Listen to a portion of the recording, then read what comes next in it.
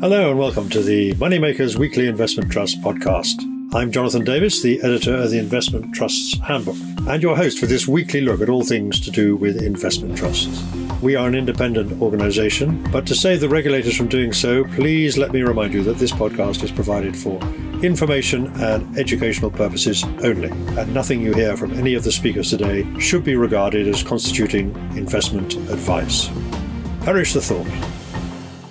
This week, in addition to reviewing the week's most important news and announcements from the investment trust sector, I'm joined to discuss the market outlook by Duncan McInnes, manager of the Ruffer Investment Company, ticker RICA.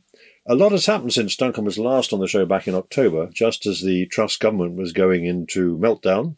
And while Ruffer has continued to plough a profitable path all the way through the current bear market, it's a chance to hear how he and his colleagues think the markets may go from here in both the short and the longer term. In the markets, it's been another quietly positive week, with equity markets edging up, bond yields continuing to range within a sideways band, and an absence of huge moves in the currency and commodity markets. Many equity indices are showing positive technical features, however, pushing through their 200-day moving averages, which is a potentially bullish trading signal. The investment trust index we track, which records the performance of the 190-odd trusts which feature in the FTSE All-Share Index, has gained 2.7% since the start of the year, a couple of percentage points behind the UK and global market indices. In terms of sectors, the Chinese trusts continue to lead the way, following the end of the country's most severe lockdown measures, with the larger Chinese trust up some 20% in share price terms year to date, and the Asia-Pacific sector up a little over 12%, followed by more modest gains for the Europe, global and UK subsectors. Turning to alternative assets, private equity, infrastructure and commercial property have all edged up just over 1% since the start of the year. The average discount across the investment trust universe remains more or less exactly where it started the year, at a touch over 13%. One notable phenomenon this week was seeing the NAVs of commercial property trusts continuing to decline, but their discounts narrowing in several cases. Maybe we've seen something of a turning point there as well. Turning to the investment trust news this week, we're starting to see a greater number of results and NAV updates reported as we move further into the new year. As always, you can find a comprehensive summary of all the week's announcements by investment trusts on the Moneymakers Circle website, accompanied by links through to the relevant stock exchange announcements. We also track the largest share price, NAV and discount moves of the week. Also this week, we have an in-depth profile of Foresight Sustainable Forestry, ticker FSF, and the first of my reviews of the 4 Moneymakers model portfolios that I track, and where I've made some extensive changes in accordance with my belief that we are most likely entering a new investment regime, where what has worked well since the global financial crisis will probably no longer work as well and requires a different approach. Among the highlights in the investment trust news, I would mention our strong and positive December 31st NAV updates from 3 private equity trusts: 3i, ticker III, Literacy Capital, ticker Book, BOOK, and Oakley Capital Investments, ticker OCI. Although always remember that these will not be audited and confirmed until their results appear in due course, and some of the valuations may not be fully up to date, but reflect earlier quarter end points. Tritax Big Box, meanwhile, confirmed a like-for-like 15% decline in valuations over the course of 2022, which helps to explain its recent dramatic share price decline and de-rating. There were interim results from Invesco Asia, ticker IAT, which outperformed its benchmark by 2%, despite reducing an NAV total return of minus 13% for the year to October 22. Peter Hewitt's CT Global Managed Portfolio, where the NAV total return was minus 3.7% for its growth share class and minus 5.4% for the income share class, both a little disappointing against the FTSE All-Share benchmark's flat performance for the period to the end of November. And Henderson Smaller Companies, ticker HSL, where the NAV total return was minus 11.5%, 5% worse than its UK benchmark. Edinburgh Worldwide, ticker EWI, the Global Smaller Companies Trust, reported a startling and a rather unfortunate NAV total return of minus 40% in a year when the S&P value index, which it uses as a benchmark, was down just 6.8%. Also on the news front, we heard confirmation that BH Macro is looking to capitalise on its strong performance and recent double-digit premium to raise significant amounts of new equity from a placing programme, given shareholder approval. Home REIT, the troubled Homes for the Homeless Trust, whose shares remain suspended while its annual results are being audited, confirmed that another tenant had not paid its rent in the latter part of last year and said it now has 25% of its rent roll in arrears. On a more positive note, Nick Train, the manager of Finsbury Growth and Income, meanwhile confirmed his confidence in the outlook of the trust by buying £450,000 worth of new shares at £8.61 a share. While finally, Blackstone Loan Financing, ticker BGLF, said it was consulting with its shareholders about providing a possible exit opportunity following a persistent heavy discount, currently around 18%. So it was a pleasure to catch up this week with Duncan McInnes, the manager of the Ruffer Investment Company, where he's been the manager since 2016. We've just lived through a year which has been a pretty tough one for investors, one to forget really, in which a number of records are broken, not all of them in a good way, or very few of them in a good way, it has to be said. Both equities and bonds delivering double-digit negative returns over the year. And most wealth managers and anybody with a traditional 60-40 equity bond portfolio was heavily underwater. But the Ruffer Investment Company, in keeping with its mandate, actually delivered a positive return, an NAV total return of 8% over the course of the year, which makes it stand out amongst most of its peers, both in its sector, the flexible investment sector, and in the investment trust sector as a whole. Duncan, first of all, well, let's get the congratulations out of the way. It was a very good year for you. What do you attribute it to? Well, thank you for having me back, Jonathan. I obviously didn't do too terrible a job last time. Yes, it was a tough year, as we all now know. There was nowhere to hide. That's the way that we sort of described it in the middle of the year, and the whole year looked like that. You had very high cross-asset correlations. It was a fancy phrase for everything moving in the same direction. Nobody complains about that when everything's going up. But when everything's going down, it was very uncomfortable. You had 3 consecutive quarters of stocks and bonds falling at the same time. It was a painful year for everything in conventional assets, apart from really the US dollar, which was the biggest contributor for most traditional portfolios. For Ruffer, in the context where conventional assets struggled, it was the unconventional assets that we have been telling people about for quite a few years, but yet again were the driver of our relative outperformance. And this is really the same bit of the portfolio that saved our bacon in 2020, that helped our performance in 2021, and then was the main contributor last year. So the biggest single part of that helped our performance was interest rate options. So these were options that rise in value when bond yields go up. Of course, bond yields and interest rates went up lots last year, and we were using these as a hedge in the portfolio because we thought interest rates were going up, but also because we had some bonds in the portfolio that we wanted to make sure we could hold through what we thought would be a difficult period. The second biggest positive contributor was equity put options. Now, we've got a little bit more sophisticated in the way that we use these in the last few years. If you go back a decade, when we first started using them, it was pretty simple stuff. S&P puts, MSCI World puts, and they're effective, but they're not very efficient. They're quite a blunt tool. They can be expensive. And so we've, over the years, become a little more sophisticated and we can be more targeted. So at the start of the year, we were short profitless tech.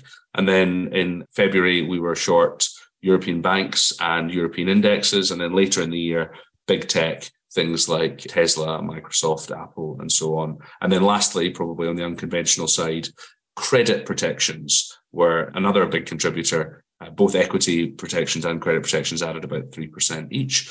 These are bets that corporate borrowing costs would widen. So if you go back to the start of 2022, which feels like a long, long time ago, the high yield bond index was trading at a yield of 4, which is not a very high yield, ironically. So we thought that was just the wrong price. And as markets encountered stress over the course of the year, those spreads widened. And so we made money being short there. So to be clear, you've been on record, or Ruffer's been on record for a long time, expecting some kind of inflationary problem to arise. 2022 was the year in which that problem did arise, even though we entered it with the Federal Reserve just having acknowledged that its claim that inflation was going to be transitory was actually wrong. So you were expecting something like this, but of course, presumably you weren't able to predict the timing of it precisely, which is why you have this protection in place. But did you actually expect to see things move quite as dramatically as they did in response to the inflationary shock that everybody has been experiencing in Western countries, at least? Yeah, good question. So I think we were very explicit that we thought the Fed was wrong saying that inflation was transitory. And we've written lots of stuff about our belief that we've transitioned into a new, more inflationary regime. I think there's a range of views internally. Some people probably did expect the extent of inflation that we saw, others less so. But of course, inflation hit 40-year realized highs. So it really did surprise massively on the upside. Yes, above the very sanguine expectations of central banks, but even above the expectations of some people who thought that inflation would return. And I suppose actually it is worth highlighting, we didn't get everything right last year. One of the things that cost us, ironically, were two of the assets that you would expect to do well in an inflationary environment. So gold was a bit of a damp squib. Gold priced in sterling was okay because sterling was down so much, but gold in dollars was pretty flat and didn't really do much for you. And of course, the big one was inflation-linked bonds. So I've sort of joked that if you went back to the start of 2022 and you had perfect foresight about all the inflationary events that would happen, and you went and bought the inflation portfolio of gold, inflation-linked bonds, oil, maybe some property, you'd have lost money. Which just showed what a difficult year it was and really how the starting point matters. And the reason that inflation-linked bonds were so poor last year, and it amazes people when you tell them that the 2073 inflation-linked gilt was down 70%, more than Bitcoin over the course of the calendar year, that it was because these are highly sensitive to interest rates too. So the interest rate sensitivity trumped the inflation protection or the inflation sensitivity. And the longer the duration, as we call it, the longer the maturity of the bonds you're investing in, the bigger that impact tends to be. And it was at the long end that you really got the massive sell-offs, particularly in the UK, of course. I mean, last time we spoke, I think we were still in the throes of what has now passed into history, the Truss administration, or lack of administration, perhaps we should call it. And that was obviously particularly meant that UK index-linked gilts were particularly hard hit, and some of them came all the way back down to par, I believe, in the process. But you did manage to trade your way around that a bit, at least. Yes, so that's the silver lining. So the biggest negative contributor to our portfolio for the year was our holding in the inflation-linked bonds. We did have the benefit of that big protection, the interest rate hedge that I mentioned. Also, because we had moved the portfolio to such a defensive liquid positioning in the middle of the year, we had a lot of cash on hand to be opportunistic in the middle of the Truss quartering budget debacle, whatever you want to call it, where there was some really extreme moves on the day. So I'm going to get the number slightly wrong, but roughly the bonds were down 20% on the Monday, 24% on the Tuesday, and 20% on the Wednesday morning of that week that the Bank of England had to intervene, and we were buyers that week. And now, from today, those prices look extremely attractive. The bonds have more than doubled since then. Indeed, and that I think was when we caught you just in the process of your doing that. And it was a remarkable interlude, as we say. You said there wasn't anywhere really to hide except the dollar to some extent. But also there was a time where for much of the year you could have made money out of energy, out of oil and gas. So obviously those have sold off in the last few weeks and so on. You did have some exposure to that, I think, through equities. But your equity portfolio overall is way down at very low levels. I think you mentioned in your annual review that it's down to around 13% or something like that. Could you have done more? I mean, it's... Yes, energy has been the biggest weighting in our equity portfolio since I think about early 2021, and they've been a holding further back than that. So we had some energy exposure last year. It helped. In fact, we made money in equities over the course of 2022, which is pretty rare, purely because we had more equities at the start of the year when, if you remember, interest rates and inflation were going up for good reasons before the war. We had the right sort of equities, particularly energy, as I mentioned. And then we had less in equities when markets were weaker later in the year. Today, we're still pretty defensively positioned. As of right now, it's about 15, 16% in equities with a little bit of option offset, bringing that down to maybe 10% net exposure.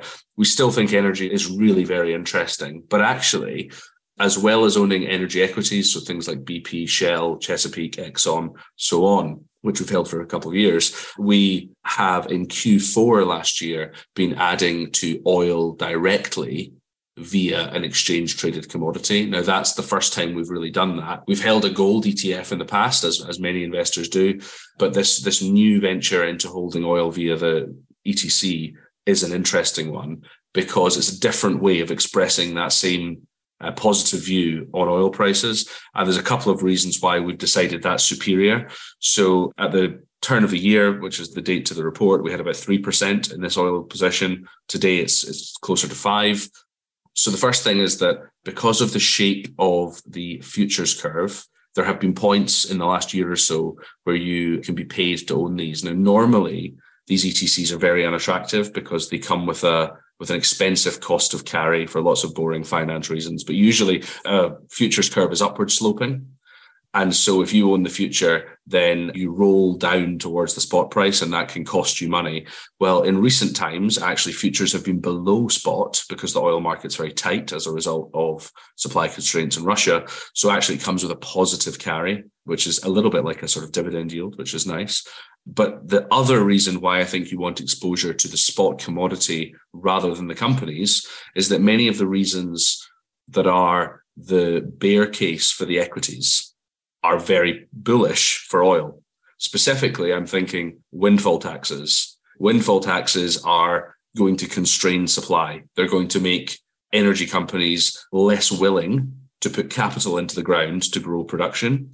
And of course, the perennial bear case for the oil stocks, ESG, similarly is a constraint on supply. So these factors, which actually prevent people from buying the equities, prevent the companies from investing, should be very bullish for the oil price itself. So I would say that the oil exposure is probably the single biggest risk factor that we've got on in the portfolio at the moment. So far this year, we've seen the price of oil futures move upwards, which is good for you, of course. But it's worth making the point that presumably you're only going to maintain this position as long as the curve and the differentials are. Yes. So I should probably revealing my own ignorance here. But back in 2009, when I was a young whippersnapper, just started in the industry, it was the financial crisis, of course. I think oil was about $30. And I had read a book about this theory called peak oil. So I bought an exchange traded commodity oil fund. So I bought it at $30 and oil went to $100. And I thought, I've made a huge amount of money here. And I looked at it and I'd actually only made 30 or 40% because this roll yield had absolutely killed me. It had eaten all my returns. So first lesson is never invest in something that you don't understand. And I learned that lesson well then. But secondly, we will not be expressing this investment that way if the shape of the futures curve changes. Right. But it's still possible you've got to have a positive view about oil and about energy, even if... Yes, so I think the energy equities... Even if the roll yield changes. An acceptable way to play it. They're still cheap, but they have recently outperformed the commodity quite significantly. Yeah. Okay, so this brings us back to a more general point about, I guess, what your selling point is, Rafa, is, which is you are mainly doing things that certainly private investors themselves would find very difficult to do. They have to understand, first of all, the kind of complex derivatives you're using in both in credit and in energy and in equities and so on. So that's part of your selling point to the general investor, at least. And you do, I think, fair to say, you make a comment in your annual review that you ask yourself the question, well, are we being too clever by half? Which is, of course, kind of criticism you might get. But how do you answer people who say that? I mean, you say all the time, things you're saying are more subtle, more sophisticated than the average kind of commentary you're getting from I'm glad wealth managers. Picked up on that. So the context in which I asked ourselves that question, are we trying to be too clever, is because we have a very strong conviction that the world is now more inflationary than it was pre-COVID for lots of structural reasons, very briefly summarized as the sort of, if the previous regime was supported by cheap energy, cheap goods, cheap labor, and cheap capital, low interest rates, then all of those trends are going into reverse. And so we, on a structural sort of decade view, so we think we've moved into this more inflationary world. However, the inflationary journey will not be a straight line. And this year in particular, 2023, we think we're going to be experiencing I think I called it a disinflationary lurch. So that's the economy moves into recession, inflation numbers come down, and at some point in the middle of the year, I'm sure you'll get the people who told you that inflation was transitory 2 years ago saying, see, I told you so. Now, what we are trying to do at Ruffer is we are trying to navigate those oscillations, the inflationary lurches and the disinflationary lurches, whilst all the time remembering that we are on an inflationary journey. So you never want to get too far away from that sort of base portfolio, which is pretty well protected against inflation. But you do want to be cognizant that the journey will meander somewhat. So that's what I'm getting at when I say, are we trying to be too clever? Because right now we are positioned mostly for recession, for inflation coming down. And I think that the way that I phrased it in the report was that there's a bit of cognitive dissonance going on in the portfolio, because the portfolio that you want for the coming decade is quite different to the portfolio that you want for the coming 6 to 9 months. And so that implicitly means that at some point you're going to have to rotate the portfolio. You're going to have to buy more gold. You're going to have to buy more equities, more inflation-linked bonds, and so on. And so you are a little bit trying to be clever with the timing and trying to get better prices. So I wrote that as much to remind myself as well as shareholders that we are trying to be clever, but hopefully not too clever. Right. So in other words, as you've just said, going back to your kind of original comment about the things that didn't happen when we got inflation, it still remains the case that over the sort of medium, longer term, you would be looking towards things that generally do well in inflationary environments. Yes. So I think, yes, at some point, the rough roadmap, I think that if last year was a year of inflationary pain and then governments and policymakers having to do something to fix the pain that the man on the street was feeling with the cost of living crisis, most of that was raising interest rates, then this year, I think it will be economic pain. And the economic pain will increase as we move into recession until, again, it reaches a level of acuteness and governments have to do something about it. So that's when the monetary and fiscal policy stimulus comes back, when the economic pain gets too great. And that's the moment when the central banks are cutting interest rates, when they're going back to quantitative easing, when the government's launching another Build Back Better, Green New Deal, levelling up type stimulus programs, when they're both pushing the accelerator on those big sort of policies, that's when you want to go back to buying, we think, commodity equities, industrial equities, gold, or at least having those in bigger size. They're all in the portfolio today, but they're not in huge positions. But I think in that world, you would want them to be bigger. So in other words, you're saying basically that people who think that there's going to be what we abbreviated call a soft landing are probably going to be disappointed. There may be something that looks a bit like a soft landing for about a month or two, but actually the underlying pressures will be there for governments and central banks to start doing the kind of things that will mean it's not such a soft landing after all. Soft landings historically are vanishingly rare. So the most Fed hiking cycles, so periods where they're raising rates, end in a market crash, a recession, or both. It's really not very common that they can raise interest rates enough to achieve their objectives, but without damaging the economy. And also, most recessions, as we lead up to them, Wall Street tells you it's going to be a soft landing. I mean, you've been around a long time. I'm sure you're familiar with that pattern. It's going to be a soft landing. It's going to be a soft landing. And then it ends up a little bit bumpier than everyone expected. So it is, of course, possible that they can achieve the soft landing. And one of the big differences in this cycle is that the nominal growth rate is higher. So it's possible we can have a real recession without a nominal recession. And that would probably feel a little like a soft landing, or at least the chances of a soft landing in that regard are higher. So I'm not ruling it out completely. I'm just saying it's the sort of triumph of hope over experience. Yes, and of course, a lot of people, including those who are trying to flog shares and so on Wall Street and elsewhere, they tend to say, well, look at these indicators, which are actually lagging indicators like employment in particular, and saying, well, look, we haven't seen any signs of it. Even you get someone like Janet Yellen, the US Treasury Secretary, well, look, how can the economy be doing badly when we've still got all these people in work? But that's not normally how it works, is it? And if it is how it works, what we still haven't factored in is what's going to happen to company earnings. I mean, Wall Street analysts are still saying earnings are going to go up next year. They're not by much. They'll be down in the first 2 quarters, but then up after that over the year as a whole. But that's not really what history suggests will happen. History suggests that they will prove to be optimistic. Would you not agree? Yeah, absolutely. Yeah. So they always prove optimistic, and they prove particularly optimistic at turning points, i.e. when you move from growth into a recession. So we are very worried about corporate earnings, mostly because, as you say, they are forecast to grow, I think, about 4 or 5% over the course of the year from where we are today. Now, remember, last year, energy earnings were a huge impetus to the S&P. Now, actually, energy earnings will be lower than last year because the oil price is $80, not $100. So there's a bit of a headwind there from energy.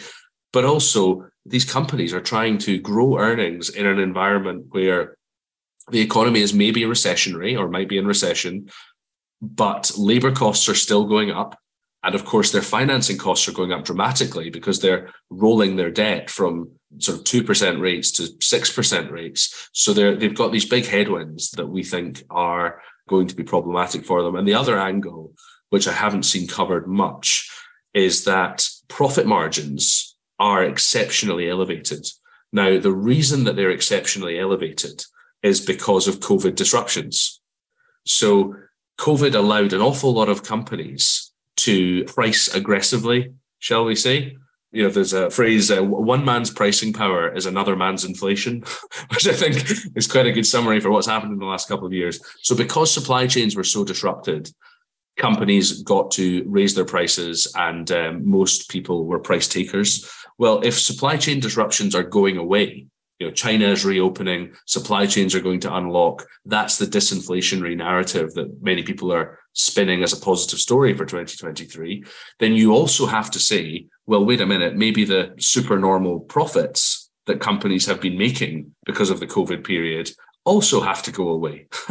And that could be a pretty negative shock, actually, for US earnings. And then, of course, the last piece of the earnings puzzle is we've done some work, I think that the chart is in the report, about the correlation between earnings and payrolls. Now, we know that the Fed is determined to slow inflation by creating some slack in the labour market.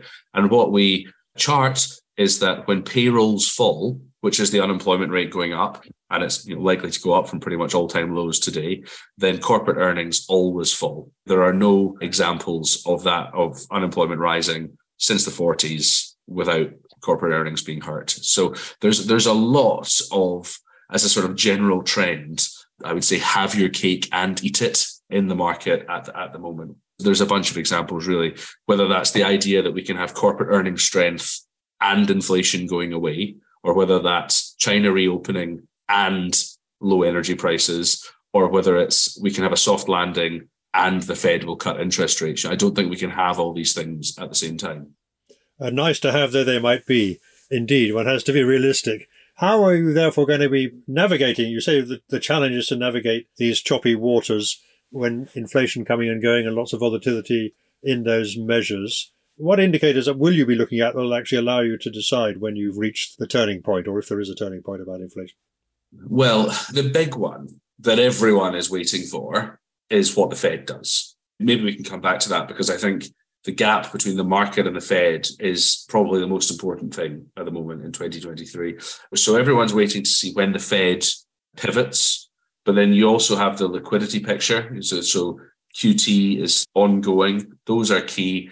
The China reopening, which at the moment most people are perceiving to be a positive event. I mean, of course, it is a positive impetus for global GDP, but we would just say, look, let's not underestimate how potentially chaotic this could be too, because they have a much less vaccinated population. And what China has done over the last few years is sacrifice its service economy to protect its goods economy. So everyone was locked down, but the factories kept working. Well, now everyone isn't locked down. And if it's anything like the experience in the West, you'll go through quite a long period where it's very hard to get staff because everyone's off work with Omicron or something like that. So we'll be monitoring the China reopening story to see if it's going to be quite as smooth as people would suggest. And then I think the last thing that would be a catalyst for a major change in our positioning would, of course, be pricing. So right now, I think the outlook is relatively gloomy, but the prices are relatively optimistic still. If the outlook was relatively gloomy, but prices were relatively gloomy or worse, then of course, it's in the price, so you should probably be a buyer.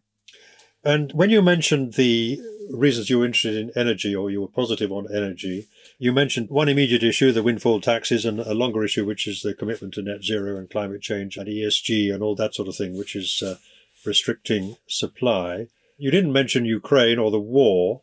That must also be on your list of things you're watching, or is it actually? Well, yes, of course. In fact, we had an interesting debate about this morning. I will not name and shame the investment bank whose report was referenced, but they were making the case for buying European equities, as many people are. It's very interesting to me how outperformance of the rest of the world over the US seems to have become a consensus trade very quickly in the last couple of months. Long overdue in my mind, but interesting how fast that's happened. But anyway, 10 reasons to buy Europe was the sort of rough title of the report. And Putin and Russia were not mentioned anywhere in the document. So the debate was, to what extent is the market factoring the ongoing war in? And there were a range of views. I mean, my view is, of course, it's a risk, but I still do believe that market participants are pretty focused on what he might do, and it's a potential for a lot of very negative left tail events from that. But it is interesting that commodity prices are now lower than before the invasion. So that would suggest the market is relatively sanguine about the risks, and the risks are very real. That's one of the reasons why I think oil is such a good portfolio asset at the moment, because some of the worst case scenarios for the global economy will be because the war intensifies, which you would imagine will result in higher oil prices. And then on the other hand, some of the best case scenarios for the global economy, China reopening, global GDP gets going again, should be pretty positive for the oil price. So I think you've got this great double-headed investment there.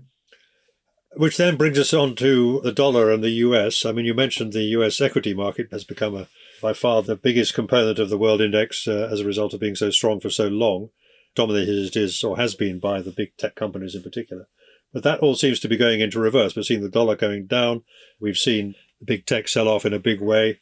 How much does the dollar and matters US, as it were, feature in your thinking? And is that one of the sort of drivers of your asset allocation? And if so, have you changed your view and how do you express that? Well, there's lots to talk about in there. So we have to put our hands up and say we got the dollar wrong last year. So our performance would have been much, much better had we had a big dollar weighting, as most portfolios do. We naively chose the yen as our defensive currency for last year. And as you know, the dollar was very strong and the yen was very weak. So we got that wrong. We're actually still positioned that way today. I think from the current starting point, the yen is very interesting. The dollar was very strong. Famous last words, but it does appear to have peaked. The Fed has been much, much tighter on monetary policy than the rest of the world. And perhaps the differential there will narrow from the current starting point. So dollar down should be pretty good for commodities, for the rest of the world, for emerging markets, and so on. You mentioned the weighting in global indexes. I had this discussion last week with somebody. I think the US is more than 60% or almost 65% of MSCI World now. Now, if you'd asked me before I was told that fact, I would have guessed it was in the mid-50s. And that seems egregiously high, because I think if you think the US economy is $26 trillion, global GDP is probably $105 trillion. So it should be a quarter of global indexes GDP weighted. So it shows the level there of potential overvaluation with the US companies. And then one of my favorite charts in our deck at the moment is stolen from GavCal, which shows the biggest 10 companies in the world by market capitalization at the end of each decade. So at the end of the 70s, the top 10 companies in the world were dominated by US oil majors. At the end of the 80s, it was Japanese companies, particularly Japanese banks. At the end of the 90s, it was the dot-com bubble, so it was US tech. At the end of the 2010s, it was BRICS, Albert Edwards' bloody ridiculous investment concept, or Brazil, Russia, India, China.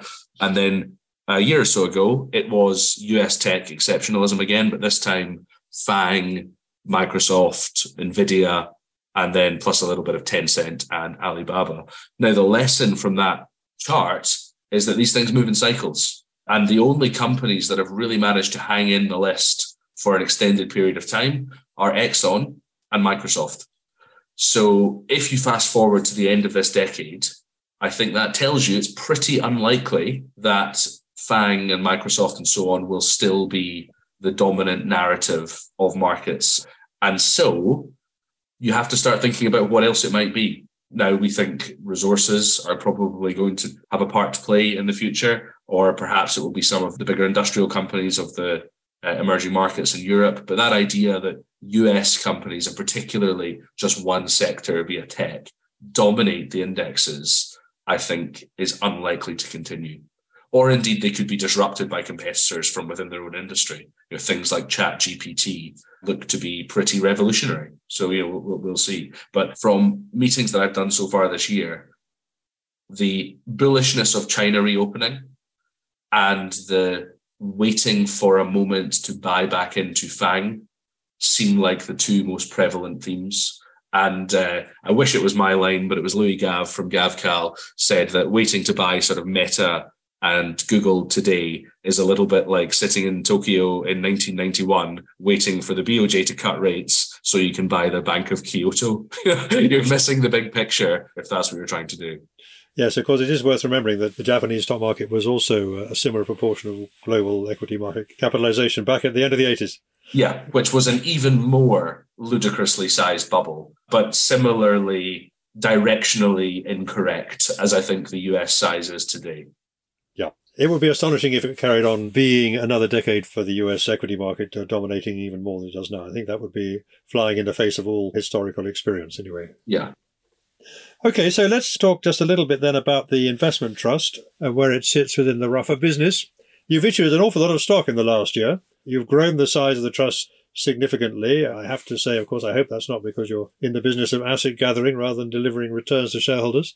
But most of these things that you do, there's no real capacity constraints, are there? Or are there? I mean, we found out there were capacity constraints on gilts and things for a while. But in terms of these derivatives and so on, is there a limit to how much you could use that? I mean, how big could you grow this trust before you had issues of that kind? Yeah, so the whole of the Ruffer business is doing the one Ruffer strategy. So that's the numbers that's more important, I think. So Ruffer Investment Company, the trust, grew from 700 million a year ago to 1.1 billion today. So some of that performance, but yeah, you're absolutely right, a significant amount of issuance over the last couple of years. And that's good because it means we get to divide the fixed costs over a higher number of shares. The OCF, the ongoing charges figure, the total expenses ratio, these things have come down. The issuance is also accretive to existing shareholders. So everyone is a winner as we grow the trust until you run into sort of size constraints on the strategy. I think we're a long way from that. So the overall Ruffer strategy, we as a firm manage £26 billion. We have said that we could get to 40, and we've said that for a long time. We said that when we were 20 and not growing, and we're saying it again today when we're 26 and we are growing. So we are lucky that what we do is global, it's multi-asset, so we're very diversified. We're investing in some of the most liquid markets in the world. This is not a sort of UK smaller mid-cap stock picking strategy, which would of course be much, much more size constrained. So we're very lucky in that regard. We also often find multiple ways to express the same view, like I talked about with energy stocks versus the exchange-traded commodity. That helps liquidity. And then maybe the last part I would say is that much of our performance over the years has come from not owning things. So not owning any .com stocks in 2000, not owning banks, financials or commodities in 2007, not owning any government bonds or profitless tech last year. And of course, you can not own things in unlimited size. So I don't worry about that yet. And it would be a great problem to have, but I think it's a long way off. Well, as you alluded to there, I mean, there was a period, a couple of years, when you didn't make a positive return, or you went sideways essentially, or down a little bit, I think, in 1 year. And that could happen again, presumably. I mean, you're not claiming to be able to produce 8% in every single market. Yes, absolutely. No promises. Yes, so we had a couple of tough years. 2017, we were flat, around zero. And 2018 was the worst year in our history. So we've been going since 1994. We had never had a losing calendar year until 2018 when we were down 6%. So yeah, that was tough. It caused an awful lot of introspection. We failed to meet our investment objectives. We had to apologize to our clients for those failings. What is helpful now is a return of normal interest rates. So that whole decade post-financial crisis, you had a 0% interest rate. And then on top of that, we thought it was necessary to pay money for protection, via our unconventional protection. So we were, like an insurance policy, we were paying out premiums to buy these options.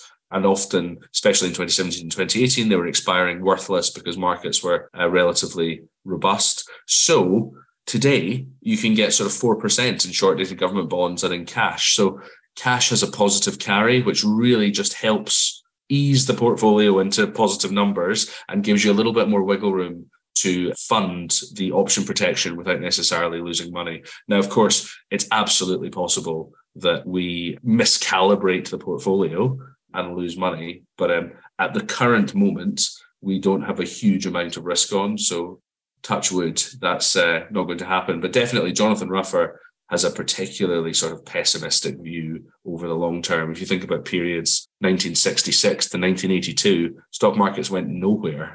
They were flat over a very long time. And you lost a lot of money in after inflation terms. So I think that's the big risk in the coming years or decade, is how do you maintain your real purchasing power, even if the nominal number might be going up. Indeed, and that was the point I was going to come on to, which is that even making positive absolute returns is very creditable, particularly in the current environment or last year's environment. But if inflation is going to stay higher than it has been, say around 3, 4, 5%, then you're going to have to work particularly hard to get numbers that actually beat that. Yeah, these things are all relative to some degree. So everyone's pension is invested in something. And if everyone's pension is invested in the 60-40 and it goes down, and you were invested in Ruffer and it went up last year, then even if you've lost money in real terms, if we say that inflation was 10% last year, Ruffer's +8 was not sufficient for you to earn a real return, but you are better off relatively versus everyone else in the village. So it can become quite sort of meta, these conversations. But I do think that the preservation of capital in nominal and real terms, or as close as you can get to it, is a sufficient and noble objective for the coming years. Because even though markets are down quite significantly and people have felt a lot of pain, in our assessment, there's still potentially quite a bit of pain to come still. Yes, and it's interesting, just finishing on the note of the 1970s, I mean, that period that Jonathan Ruffer referred to. When I started writing about the financial markets, which was in the early 80s, that was all people would talk about. They would talk about the fact that we'd had 16 years when the US stock market stayed at the same level. But of course, within that, there were tremendous fluctuations. I mean, 1975, for example, was, I think, the best year the UK stock market's ever had, because it came immediately after the very low point of December 1974. So volatility is maybe part of that. If the world goes the way you say, then you do need to have some kind of strategy for dealing with volatility as well. Yeah, and I think also this comes back to maybe a good point to end on. We very much believe that the coming decade will be one for active managers, whereas the previous decades, it's been pretty good to be a passive manager. We could have all just bought the 60-40 portfolio from Vanguard and gone to the beach and had pretty good results. As you say, within that period in the 60s and 70s where markets did nothing, there was huge potential in terms of trading rallies, actively managing the portfolio, and also massive dispersion within that. So that was the period where value investors made their reputation. So value stocks actually did very well during those periods. The Nifty 50, that sort of concept, not that dissimilar to the quality growth and FANG bubble that we've just seen. The Nifty 50s did all the derating for the index. So absolutely, this coming decade is going to be very difficult, but it's also going to be one where I think good managers generate really significant outperformance versus bad managers or passive. Well, let's hope that's the case for the active fund managers anyway. Well, let's hope it applies to Ruffer. Yeah. Well, let's hope so. If you can carry on grinding out 8% per annum, which I think is what you've done over the time since the investment trust was launched, without much volatility, that would be a good result. I mean, it's an interesting point you make that you've achieved the same return as the UK stock market over that time, which is a long period in stock market history, but with less volatility, which is... which I guess is Ruffer Investment Company, sort of 8% per annum after fees, which is slightly ahead of the UK stock market since 2004. Ruffer itself has been going since 1994 and is more like 9% per annum after fees, but is well ahead of the stock market because it includes the dot-com bubble where the market went up and then halved. Yeah. Avoiding the big losses does wonders for your compounding return. It certainly does. So on that note, Duncan, thank you so much for joining us again on the Moneymakers podcast. It's always good to talk to you, and we'll all be watching very closely how you and the markets perform over the coming 11 months. And let's hope it's as good a year for you as it has been last year. Thank you very much, Jonathan. Thanks. Thank you for listening. The Moneymakers Weekly Investment Trust podcast is independently produced and edited and is listed on all leading podcast channels. You can also sign up at the website money-makers.co to be notified every time a new podcast is available.